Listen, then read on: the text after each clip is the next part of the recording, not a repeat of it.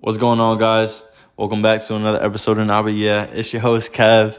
And today's episode's on the topic of, do you enjoy your own company? Right? Are you able to be alone? That's the question / topic that I'm going to be getting into. And before I get into that topic really quickly, I am staring at my phone right now because I'm recording all my voice memos. And I have my phone set up on my rice cooker. And I get it. Yes, I have a rice cooker. Yes, I'm Hispanic. Yes, I know those two statements aren't supposed to be in this, they're not supposed to be connected. But hear me out. I know how to cook rice in an olla. I've done it before. I've been living in my apartment for a little while now, so I've had to, exercise my knowledge of being able to cook for myself. And I've had to cook with the olla, the pot, for the people who don't know what an olla is, for a little bit now. And the cleanup, I will say, is probably the most tedious thing that you could have to do for cooking the simplest / quickest thing, rice. And it's literally been, I bought this on Sunday and it's Wednesday today, and I've already used this thing probably like 3-4 times.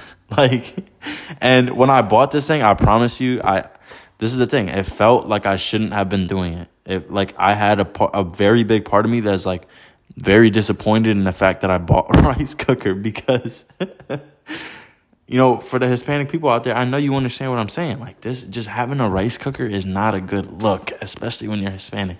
So I'm sorry if I disappoint, Mom. I'm sorry. I'm sorry if I disappointed you, but it's a lot easier. The cleanup literally takes like 3 minutes, bro. I timed it. Like it takes 3 minutes to do that. So I'm sticking with the rice cooker. And if you are Hispanic and you have a rice cooker, more power to you. If you are not Hispanic and you have a rice cooker, I'm joining the club. So you better welcome. So back to the topic at hand. I want to start the topic by saying 9 times out of 10, the moments where you feel like you don't want to be alone are the moments that you really do need to be alone, right? Those are the moments that you need to be alone the most, and vice versa. The moments that you feel like you want to be alone because of frustration, because of anger, because of, you're really, really depressed. Like maybe you should consider putting yourself around people.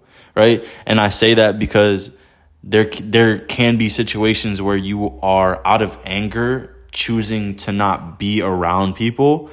And you can deal with that one of two ways. One, you can deal with it within yourself, or you can deal with it with those people and addressing the issue. And so like when you do feel like you don't want to be alone. Right. Yeah. No, when you want, I just lost my train of thought. When you want to be alone, those are the types of times when you maybe should consider putting yourself around other people because, and I'm talking like when you are frustrated with someone, right? And all of that is within reason. So like within reason, if you feel like you just want to take a break from people, you do that. Like that, there's no like moment in time where you need to like always be with people. There's no moment in time where you always need to be by yourself, but just kind of use your judgment of like when, and be real with yourself. This is about really actually being real with yourself and noticing when you should be addressing your issues internally, or if you should be, addressing them externally. And being able to sit in your thoughts, right? And being able to be alone, those types of situations force you to start to grow. That's when you know what I'm saying? Like that's the moment where you're going to start to, and it's not going to be easy at the beginning because obviously you're going to be like, yo, I'm sitting in my room and you're trying to watch Netflix, but all of your thoughts are just pressing your head. And trust me, I've been there. That's why I'm talking like this. Like, I've been there where the moments where, like, you're like, bro, are you kidding me? Like, I can't even sit into my head because of the fact that, like, I have all of these, I don't even know if you would consider them problems, but just, like, things that are just, like, all in your head at once. Like, and the best way to deal with that is by just dealing with them head on. You know what I'm saying? So, like, being able to sit in your thoughts, organize them, put them in filing cabinets. Like, when I think of that, I think of the SpongeBob episode when they're in his brain and his whole head is on fire. Like, they're like, trying to run, like, with papers on fire, his brain's on fire. Like, you need to be able to bring your head from that to it being organized so that you really can start to deal with things head on and really start to deal with things and not be derailed by other big things that come in. Because if your head is like that SpongeBob episode where everything is on fire and then something that is out of your control is put into your lap, now that your situation is just going to become so much harder. So being able to sit in your thoughts, it causes you to grow. It causes you to start to get into the lane of self-love, of self-care, right? All of those selves where, you know what I'm saying? Oh, self-help, like all of those things is when you start to really make progress. And one thing I will say, it's a process, right? And I'm saying this because I realized this the other day. You can have a great mindset. You can have a strong ass mindset, but that does not necessarily correlate to if you are put in a bad situation. That does not necessarily mean it's going to make shit easier. It doesn't shorten the time that you're going to be dealing with that situation. You know what I'm saying? Like, it can, but it doesn't necessarily correlate to that, right? You can have a really strong mindset, but then something like, you know, something traumatic happens to you or one of your family members, or, you know, you go through a breakup, or, you know, you're stressing about school, whatever it is, like all of these things. Something can happen, but that does not necessarily mean just because you have a good mindset that you're going to get through it quicker, right? Because I was speaking with a good friend of mine, and we were talking about how it's been a certain amount of time and they're still hung up on something in the past. And I'm like, yeah, that makes sense, because if you really were able to tap into your feelings when you were in that relationship, then it's going to be harder for you to completely move on, because that was a part of you, right? You invested your time, your effort, you know what I'm saying, maybe money into something, and for it to just disappear, that's a part of you that is disappearing. So that, like, it's hard for you to be able to get fully over that situation without time.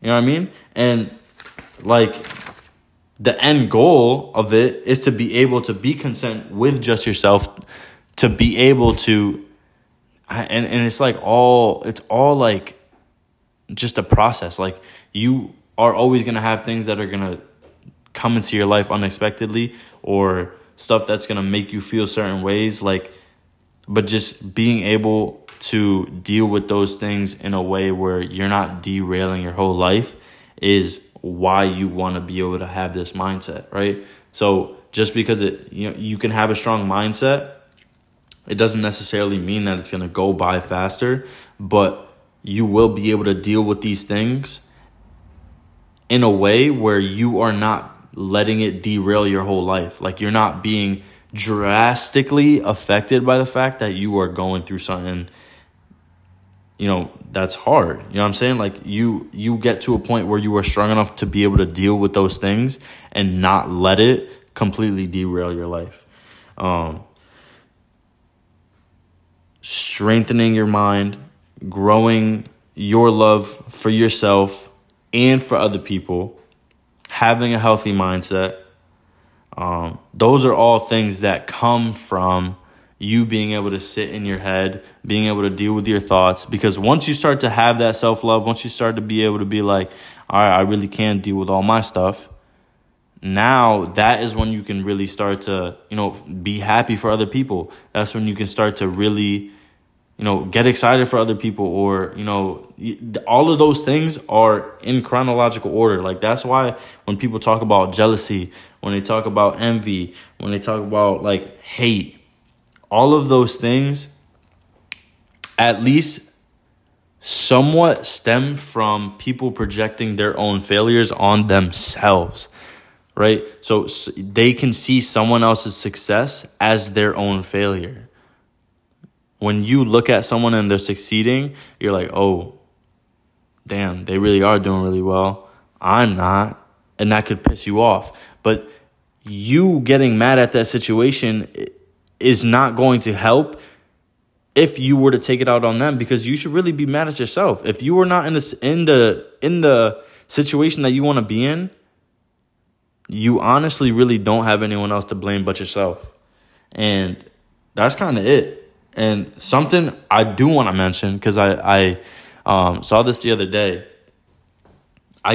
For these past 5 episodes, my initial reaction was that these types of episodes were going to be female driven. And I say that because of the fact that it was dealing with feelings. Like, when you deal with feelings, like 9 times, keep it straight up, keep it a buck. Like, there are not a lot of guys who talk about stuff like this. But that doesn't necessarily mean that they don't have feelings, that it shouldn't be talked about, that they shouldn't hear it. You know what I mean? Like, everyone has feelings, whether you like it or not. And whether you choose to tap into them is strictly up to you. Does that make sense? Like, life can be a whole lot more meaningful. It can be a whole lot more fulfilling when you're actually able to feel things and actually really appreciate it all. And if you really start to actually put more focus within yourself instead of your surroundings, that is what can actually start to help the process, right? And obviously, I already know what you're going to say. Easier said than done. I get that. But to be honest, that just sounds like an excuse to me. Because easier said than done. Who said life was easy? Who said anything was easy? Anything good is not easy. Doesn't come easy. So tapping into yourself, starting the process, that's really the only way to do it, in my opinion. So I hope you enjoyed this episode. I really like this episode because this is something that I talk about with a lot of my friends. Enjoying your own company, sitting in your own thoughts. I say that a lot. If you know me, then you know that I say that because I think it's really true. I think that's something that you need to be able to do to actually, be content with yourself, be content with the people around you. And I honestly think when you're able to do that, you put on another lens of just being more real with yourself, being more real with the people around you. And, that's when you start to grow, not only within yourself, but like with the people around you, because your group may get smaller and may get bigger because some people may be at the point where they're ready to hear that and some people may not be. So it's all relative, man. I really hope you enjoyed this episode. I will have another one soon. Follow, share, do whatever you got to do. This is another episode of Nah But Yeah. I'll see y'all next week. Peace.